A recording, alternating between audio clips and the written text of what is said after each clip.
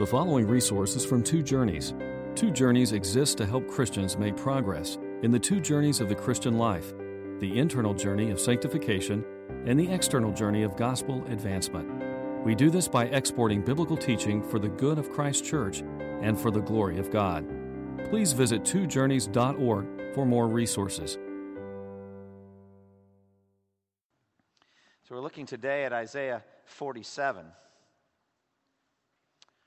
And as we do, we look at the account again of the fall of Babylon in prophetic perspective.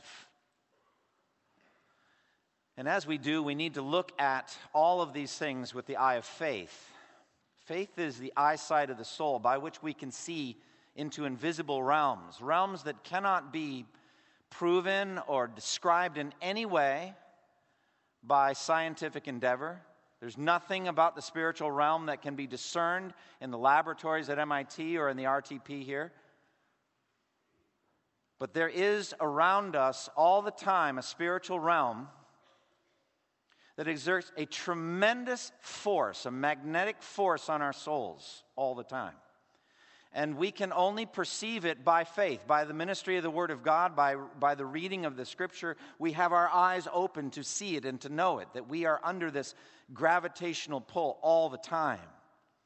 We cannot see into the invisible realm apart by faith, but by faith we know that there is a God who sits on a throne of light, who I just prayed to a moment ago, a God who dwells in unapproachable light. But beyond God and beyond the holy angels that I alluded to, and they cover their faces as they serve Him and cry, "Holy, holy, holy." Beyond these invisible spiritual beings, there are dark, evil forces. There are fallen angels called demons or devils who are organized into a system of evil, and that system of evil is ruled by Satan, called the devil or that ancient serpent. And together they make up this dark kingdom, which in some places in Scripture is spoken of in these words: rulers, authorities, powers of this present darkness. In mysterious and immeasurable ways, the devil and his angels run this world. They orchestrate this world system that surrounds us all the time. And they draw each person on earth into patterns of rebellion against Almighty God. Satan is called the god of this age, the ruler of the power of the air. During the temptation of Jesus Christ, He took Him to a high mountain and showed Him in an instant all the kingdoms of the world and their glory. And He said, "All this is mine, for it has been given to me, and I can give it to anyone I want to. So if you will bow down and worship me, it will all be yours." Jesus refused, of course, saying, "Away from me, Satan, for it is written, worship the Lord your God and serve Him only." But Satan makes lesser forms of that same offer to the great leaders of this present age, to the movers and shakers of our era. "Bow down to me, worship me, and I will give you sections of this world to rule." The world system is completely under Satan's invisible domination, and it is a bitter enemy to Christ. It's spoken of in 1 John chapter 2, verse 15 and 16. We are warned there, "Do not love the world or anything in the world. If anyone loves the world, the love of the Father is not in him. For everything that is in the world, the lust of the eyes, the lust of the flesh, and the boastful pride of life comes not from the Father, but from the world. The world and its desires pass away, but the one who does the will of God lives forever." But we are warned there of the magnetic pull in the word lust, the magnetic pull toward evil. Now, in Scripture, sometimes this organized system of allure and enticement and power, called the world in some of these scriptures that we've already looked at, is called Babylon. Babylon. It's a mysterious name because Babylon was a literal city that was built in space and time back in history alongside the mighty Euphrates River in what is today called Iraq. In Genesis 10, it was founded by a man named Nimrod, who was a mighty hunter, a warrior, who also founded and established Nineveh, which became the capital city of the Assyrian Empire. Babylon was built on great farmland, and therefore this region produced for its people economic prosperity. They eventually became powerful traders that made lots and lots of money.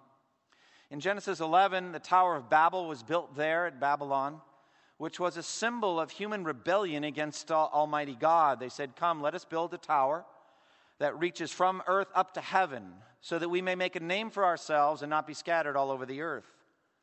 At the core of this effort was human pride, rebellion, arrogance, self-worship. And God descended there and humbled them by confusing the languages. Babylon eventually, in time, was conquered by the Assyrians, who came down from Nineveh, down the Fertile Crescent, and conquered Babylon. And they became a subject city and a subject people under the mighty Assyrian Empire. But they chafed against that yoke of the Assyrians, and they were looking for allies. And one of those allies was Hezekiah, the godly king of Judah. You remember that story in Isaiah 39, which we already covered a number of months ago. But they sent emissaries to Hezekiah, the Babylonians did, and said, in effect, "Come, let's make a pact between us. We have a common enemy, the Assyrians, and let's be friends." Hezekiah welcomed them warmly. They also probably puffed up his ego, his pride, because God had used him in an amazing way to lead a deliverance, supernatural deliverance from the Assyrians, when 185,000 Assyrian troops were killed in one night by an angel of the Lord. And then he also was miraculously healed from a fatal illness. And so he was puffed up with pride, and God left him to test him, to know what was in his heart. And what he did was he took these Babylonian emissaries and he showed them all of his wealth and power and everything, like they were just bosom buddies. Showed him everything. And Isaiah the prophet came and warned him in Isaiah 39, who were these men? Where did they come from? Well, from the distant country. They came from the country of Babylon. What did you show them?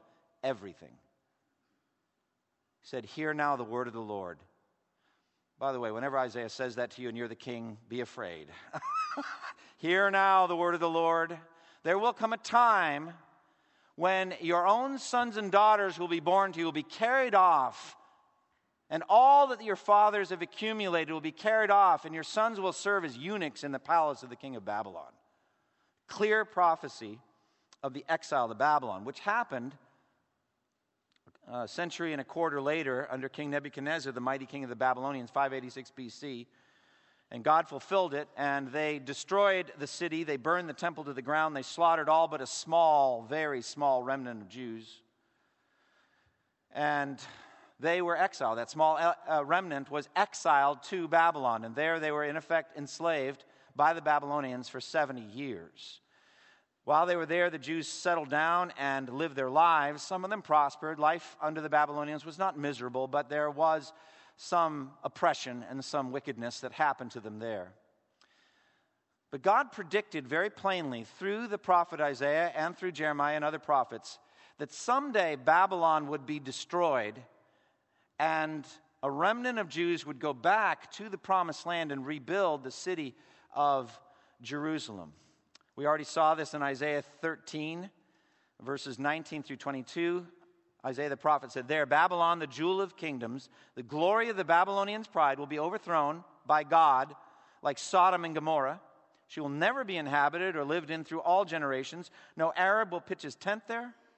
No shepherd will rest his flocks there, but desert creatures will lie there, and jackals will fill her houses." So, total desolation, total destruction of Babylon, already predicted. We've already seen it in Isaiah 13. The fall of Babylon to Cyrus the Great and the Medes and the Persians is clearly told in Daniel 5. It happened just as God said it would. And Babylon was eventually, over a number of decades leading to centuries, completely destroyed. Didn't happen right away, but eventually ground down into the dust. But from that dust where jackals and hyenas were to live, would rise and move to another place, what I would call the spirit of Babylon. The spirit of Babylon. And it moves and settles down like a malevolent force, a wicked force, settles down and dominates whatever nation is the most powerful and the most economically prosperous. And influences its leaders and pulls it toward wickedness and toward rebellion. Why would I say that? Because we're not done with Babylon after Babylon falls. It keeps cropping up in the Bible. And so in 1 Peter 5:13, the Apostle Peter wrote some mysterious words to the Christians there scattered throughout the Mediterranean Sea. And he wrote these words, 1 Peter 5:13, "She who is in Babylon, chosen together with you, sends you her greetings. And so does my son Mark." Who is she who is in Babylon? Well, most scholars believe that we're talking about the church in the city in which Peter, religious tradition has him, was at the time when he wrote that letter, Rome. And he calls Rome Babylon. And he says, she who is in Babylon, chosen with you, namely the church in Babylon, says hello and greets you. If that were all I had, then I wouldn't be so sure about this idea of the spirit of Babylon. But we see again at the end of the Bible, in the book of Revelation, Babylon comes up huge in that prophetic book. And so in Revelation 17, we have Babylon, the city of Babylon, pictured as a scarlet woman, a prostitute, a whore, dressed in scarlet clothes. And she is drunk with the blood of the saints, and she is a woman of luxury, a woman of pleasure, and a woman of viciousness. And interpreted at the end of that in Revelation 17:18, the woman you saw, Babylon, is the great city that rules over the kings of the earth. At that time, Rome, but it just continues. And then in Revelation 18, we have, again there, predicted the fall of Babylon, the very thing that's in front of us in Isaiah 47. There in Revelation 18, 2 and 3, a mighty angel shouts, "Fallen, fallen is Babylon the Great. She has become a home for demons and a haunt for every evil spirit, a haunt for every unclean and detestable bird. For all the nations have drunk the maddening wine of her adulteries." That chapter depicts Babylon as powerful, but also alluring and enticing, especially economically, how she was involved in trade with every commodity that could be traded with. Revelation 18, 12, and 13. Also, Babylon is portrayed as having mysterious and even occultic powers over the hearts and minds of people. And so in Revelation 18:23, it says, "Your merchants were the world's great men, and by your magic spell they led the whole world astray." All nations were led astray. But her time of wealth and prosperity, wicked prosperity, come to an end. And God specifically judges Babylon at the end of the world for one thing above all else: her treatment of God's people. The effect that Babylon had on God's people. And as I said, there are two aspects to Babylon. There's the military/political side, which has to do with brute force. And then there's the economic side, which has to do with luxury and prosperity and the enticements of the world. And in these two ways, Babylon comes at the people of God all around the world. Through persecution and martyrdom and imprisonment and the harder side of what the world does to God's people, shedding her blood, the blood of the saints, versus the economic allure and the enticement of the world. So this is the true story of Babylon, the story of a corrupt world system that Satan runs, alluring people by economic prosperity, dominating people by military might, slaughtering the people of God who will not bow the knee to her. Now, as we come to Isaiah 47, it's really a partner to Isaiah 46. 46 and 47 go together. Last week we saw how God predicted the fall of Bel and Nebo, the patron gods of Babylon. And with the judgment of the gods of Babylon comes very naturally in the next chapter, the fall of Babylon, and they go together. Isaiah 47 portrays the city of Babylon as first a pampered princess with a wicked heart sitting enthroned on a lofty perch in the world, comfortable, luxurious, arrogant, complacent, living in the luxury that the conquests of her father have brought her, feeding on those conquests. She's a spoiled virgin daughter drinking in luxury on the backs of the people Babylon's armies have conquered. Later in the chapter, she's portrayed as a wicked king, again, complacent, wicked, arrogant, sitting on a throne, secure in the protection of her husband's power, boasting that that's going to go on forever, and nothing's going to change it. Isaiah 47 says, "This pampered virgin daughter will be thrown down from her lofty throne, stripped of her luxury, and made to do the work of common slaves." Isaiah 47 says, "This arrogant, wealthy, secure queen will lose her husband and her children in a single day. She'll become a widow with no children and no future." Now, not only does Isaiah 47 predict the fall of Babylon in world history to take on the menial roles of enslaved exiles, it explains why this happened. Because of the harsh way she treated God's people. And because of that, God is going to take vengeance on her and crush her for what she did to God's people. Now, the fall of Babylon, as I said, big picture, is far more significant than just a moment that happened a long, long time ago. And so what I want to do is I want to speak to you as the people of God a word of warning about the spirit of Babylon, the world, and a word of great encouragement that someday that alluring force will be over forever and will be free. So I want to speak a word of warning leading to a word of great encouragement and blessing. So let's look at it verse by verse now, beginning in the first section, verses 1 through 4. Humiliated Babylon is commanded to vacate her throne. There it says, "Go down, sit in the dust, virgin daughter of Babylon. Sit on the ground without a throne, daughter of the Babylonians. No more will you be called tender or delicate. Take millstones and grind flour. Take off your veil, lift up your skirts, bare your legs, and wade through the streams. Your nakedness will be exposed and your shame uncovered. I will take vengeance. I will spare no one." So the virgin daughter of Babylon is the pampered, enthroned daughter of the king, so to speak. Virgin daughter image is used frequently in the Bible to refer to what's most delicate and precious in that culture. The young girls who frequently are portrayed in various prophecies as taking tambourines or other pieces of musical instruments and going out and celebrating military victories. Like when the Philistines win or something, the daughters of the Philistines go out and celebrate. Same thing for the daughter of Zion, does the same thing, celebrating when the Jews win a victory, this kind of thing. So here, the virgin daughter of Babylon is pictured as pampered, enthroned. She's sitting on the top of the world. I remember I was at a vacation spot, and there's this embroidered pillow in pink. It's a very girly pillow, and it says, "Princess of quite a lot." Well, Babylon was princess of quite a lot. And she's arrogant, and she's pampered, and she's protected. But suddenly, that time comes to an end. It's done. And she loses her position of power. And she's thrown down from her throne of luxury.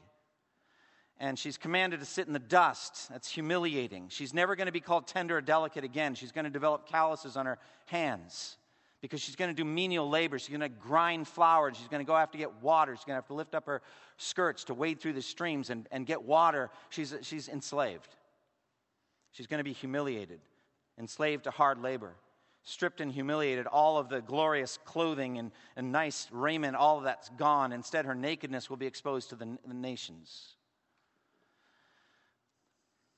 And God says very plainly, "I will take vengeance. I will spare no one." So he's very meticulous in his judgment here, verse 3.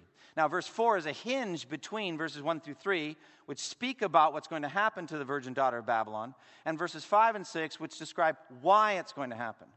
So in the middle of that, we have this beautiful statement, "Our Redeemer," verse 4, "Our Redeemer, the Lord Almighty is his name, is the Holy One of Israel." So if you can just stop there and gaze at verse 4 and say, "Hallelujah, I can't wait to be redeemed from Babylon." Amen?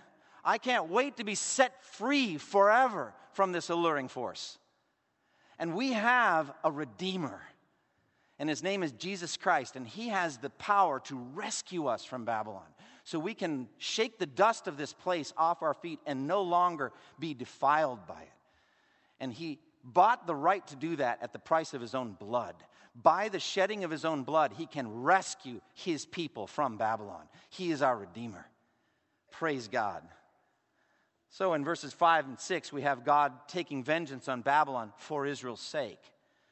It says, "Sit in silence, go into darkness, daughter of the Babylonians. No more will you be called queen of kingdoms. I was angry with my people and desecrated my inheritance. I gave them into your hand, and you showed them no mercy. Even on the aged, you laid a very heavy yoke." So,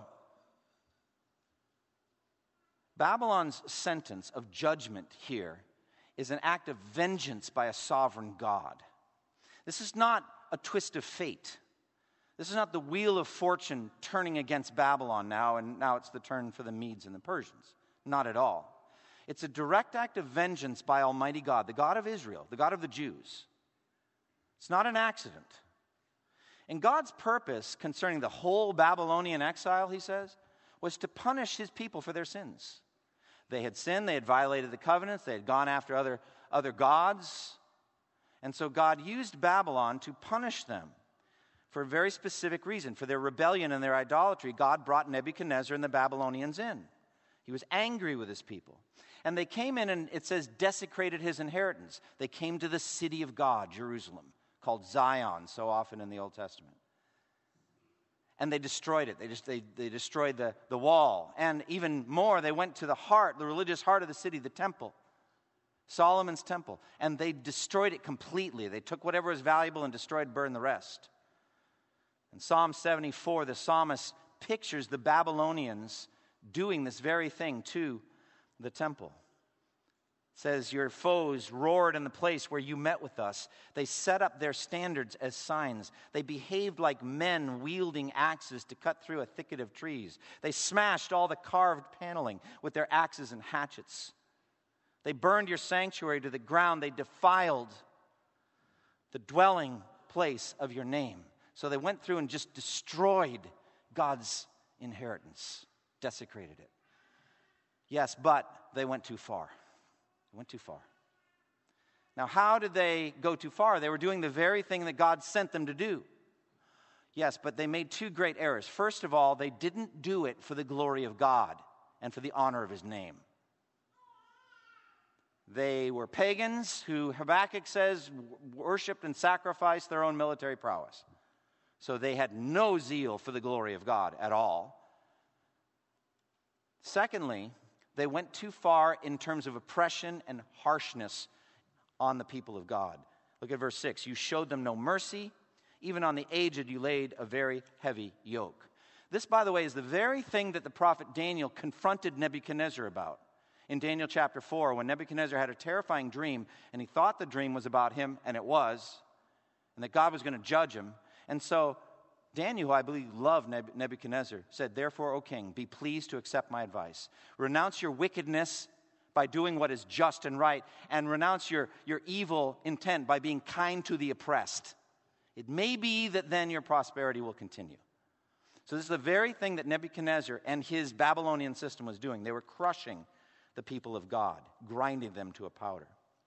In verses 7 through 11, we see Babylon's arrogant security coming to a shocking end. You said, I will continue forever, the eternal queen.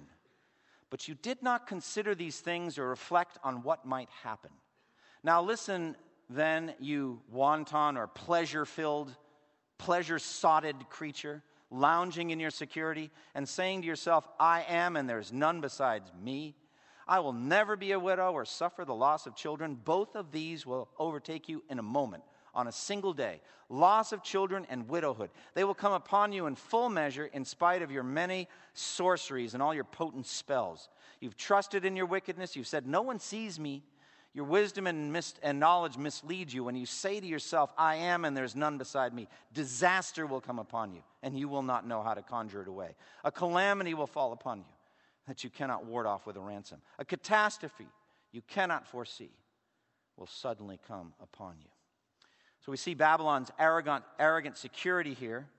The image shifts from the pampered virgin daughter image to that of a spoiled, arrogant, complacent queen of the Babylonians. She boasts that she's going to continue forever, the eternal queen. How easy it is for us, dear friends, to forget that we are dust. And to dust we will most certainly return. That someday we will die. It is appointed to each one of us to die once, and after that to face judgment. Hebrews 9:27. And so this statement, I will continue forever. It's always going to go on just like this. The prosperity and the ease and the luxury that we know will just keep going on and on and on forever. And we forget that someday we're going to die, and it's all going back to dust. And she makes two particularly offensive boasts. First, no one sees me. You see that? Look at verse 10. You have trusted in your wickedness and have said, no one sees me. She's doing dark, secret, wicked things. Things at night. Things in hidden. Things in her cellar. Things in her bedchamber. We'll talk more in a moment about her occultic practices. She does occultic things. And because it seems that no human eye can see her, she thinks she's totally secure and nobody knows what she's doing. But she forgets that there is a God who sees in darkness. Even the darkness is as light to him. And he said in Jeremiah 23:24, can anyone hide in secret places so that I cannot see him, declares the Lord? Do I not fill heaven and earth, declares the Lord. Secondly, she boasts in effect that she is a goddess, that she's God. Look at verse 8. I am, and there is none beside me. This is God's special message to the human race. He said, when Moses said, what is your name? What shall we say is your name? He said, I am. I am that I am. That's my name. He is the eternally self-existent God. Everything else, including you, derives its existence from God. You exist because God made you. And so here's Babylon saying, I am, and there is none beside me. If you look back one chapter, look at Isaiah 46:9, there Almighty God says these words, I am God and there is no other. I am God and there is none like me. Do you see how similar those two are? So here Babylon is claiming to be God, which is amazing. That fanatical commitment we all have to ourself can get to megalomaniac levels in some hearts. Weird levels where you actually think this could really be true. I am, and there's no other existence apart from me. I remember when I was a young kid, I had a morning paper route. And it was very quiet and lonely. It was a terrible job. I hated that job, especially when it got to be winter and snowed up in Massachusetts, and I was doing the Boston Sunday Globe. And I could carry like 6 of them at a time, and I had 58 to deliver. It was like working in the salt mines. I'd never worked in the salt mines, but it's what I imagine working in the salt mines would be like. But it was early morning, and it was dark. And I started flirting with some weird philosophies. Like, no one else in the world had existence except that I thought about them. As a matter of fact, nothing behind me existed until I turned quickly to look, and then it would suddenly exist. I told these theories to my mother. She didn't think much of them. She wanted me to know that she had existence before I was born and wanted me to know about that. But this is the kind of weirdness that commitment to self can have, like you're a god or goddess, and everything exists around you. Babylon had reached that level. And sudden devastation is going to come, widowhood and loss of children. She thinks she'll never be a widow or suffer the loss of children, but both of these would overtake her in a single moment. She feels secure behind her lofty walls of Babylon. She feels secure behind the might and power of the Babylonian army. She's got a husband who's a warrior, metaphorically, and he wins every battle, so she's secure. But widowhood will suddenly come on her. Babylon's going to lose militarily. They're going to be defeated by the Medo-Persian army, and they're dead. Her young men will die. And then loss of children will never come on me. The children refer to the Babylonian population. And they're secure and safe behind the army and behind the walls. No, they're not. You're going to lose your children too. So Babylon will be slaughtered, and whatever remnant is left will flee for their lives as refugees. And, verse 12 through 15, Babylon's occultic powers fail to save her.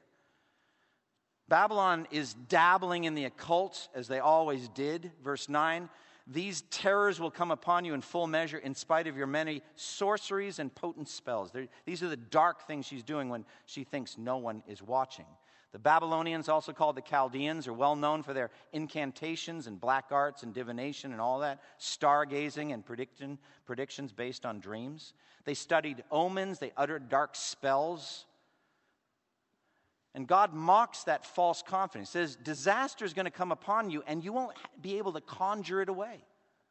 And things are going to come on you that you can't predict by your stargazing. And Babylon's occultic powers in the end have no weight, no mass to them.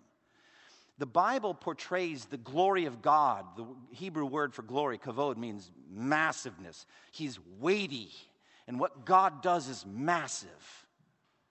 But their occultic powers are like stubble, like dry grass in a bonfire. They have no mass to them. You can't warm yourself by the fire because there's nothing to them. And when God's wrath comes, when God's rage comes, all of their pathetic powers will be burned up in an instant. That's what he's saying. And so therefore Babylon cannot save herself.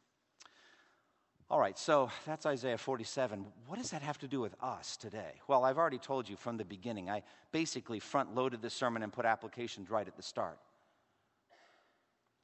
Understand this world by faith. See it by faith. Don't see it as it merely appears. Look around you and see what's happening by faith, with eyes of faith. See it properly. Understand the infinite power of God, both to destroy and to save. As with every text in the Bible, the primary issue always is individual salvation through faith in Christ. All roads lead to that. You folks live in a world dominated by the spirit of Babylon. Judgment day is coming. Your idolatries and your sins and the things you do in secret and all of the ways you have capitulated to the world system, all of those things, if you're not a Christian, have been storing up wrath against yourself for the day of God's wrath when his righteous judgment will be revealed. Flee to Christ. Christ, verse 4, is the Redeemer. The Holy One of Israel is his name. The God of the universe sent his Son into the world, who lived a sinless life, never yielded to Satan's temptations, did not bow down and worship him, had nothing to do with the spirit of Babylon. In fact, will it be its destroyer, and has come to save you. So flee to him, trust in him, believe in him for the forgiveness of your sins. And don't be complacent.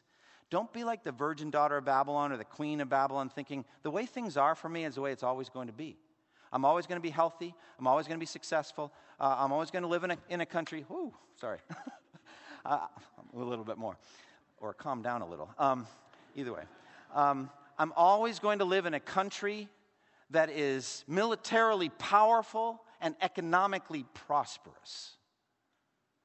Do you live right now in a country that's militarily powerful and economically prosperous? Do you know that the United States spends, $16.8 billion a year on military? Which equals the next 9 nations put together. I think it's easy to say the United States is the most powerful military force on earth. What about the economy? Do you know that the economy of the United States is something like $17 trillion? 17 trillion. By the way, I got the figure on military wrong. We spend $750 billion on military every year. 17 trillion gross domestic product. A little more than double China's, which is number 2. So that means you live in the nation that is the most powerful economic and military nation on earth. Any chance that Satan is interested in America and exerting a magnetic pull in the spirit of Babylon on this nation. Don't be complacent. Don't think things will always be the way they are now. Don't put your trust in military prowess. Don't be like the virgin daughter of Babylon or the queen, thinking things like that will never come. Find your refuge in God and in God alone, in what Christ did on the cross. Don't be complacent. And don't think that just because things are good now or whatever, they'll always be that way for you personally or for us nationally. Humble yourselves, therefore, under God's mighty hand, that he may lift you up in due time. Ask God daily to deliver you from the world's allures. It's enticing, it's pulling on you. Ask God to protect you and to protect your heart. Very practically, give money away to the poor and needy and to the spread of the gospel. Give money away. Money is huge on the whole spirit of Babylon. Be generous with your money toward the poor and needy. Be generous with your money toward the spread of the gospel. Use your money wisely. Sever the tie the world, Babylon, has on you by doing that. I want to say a brief word about the magic and the occult of Babylon. Do you see an allure toward magic and occult in our culture? I'm amazed. There's a movie out about the Ouija board now. Who's paying to go see that? My goodness. The Ouija board. There's an interest in that kind of thing. Witchcraft and gods, pagan gods, and demons and zombies and all that. And understand that these occultic things are evil and that God will judge all who practice them. And that when the gospel came to Ephesus, there were some people so convicted by their involvement in the occult that they brought these magic scrolls and burned them. And their value was 50,000 silver pieces. They were converted away from that. Beware of these occultic things. And understand God's zeal to take vengeance on behalf of his suffering people, the church around the world. The world is either going to show you luxury and enticement or the mailed fist of crushing persecution. Both are parts of Babylon, military power, economic power. So right now, there are brothers and sisters who are incarcerated for their faith or being beheaded for their faith, who are suffering. The persecuted church is suffering and the blood is being shed. God sees it. He will take vengeance. He will spare no one. So let us be aware of the persecuted church. Let's pray for them. Get ready for it, perhaps to come in our lifetime. And plead with God. And finally, if I can just leave you with a word of encouragement. Someday this will all be done. Amen? Isn't that awesome? Someday we're going to come out forever from Babylon and it will have no magnetic pull on us at all. The God of peace will soon crush Satan under our feet. Amen? And it's going to be done.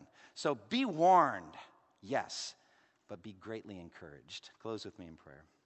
Father, thank you for this time in the Word. We thank you for the things that we have learned. Father, I pray that you deliver us from the world's allures. Help us to be aware of the lust of the eyes and the lust of the flesh and the pride of life. And to feel that magnetic pull, but to know that Christ has greater power. And Lord, I pray again for any that are here that are lost. They've come in here and they're just in the world. That they would turn to Christ and say, Jesus, rescue me from this. I don't want to go down to destruction. Save me. We thank you for these things in Jesus' name. Amen. Thank you for listening to this resource from twojourneys.org. Feel free to use and share this content to spread the knowledge of God and build His kingdom. Only we ask that you do so for non-commercial purposes and in accordance with the copyright policy found at twojourneys.org. Two Journeys exists to help Christians make progress in the two journeys of the Christian life, the internal journey of sanctification and the external journey of gospel advancement. We do this by exporting biblical teaching for the good of Christ's church and for the glory of God.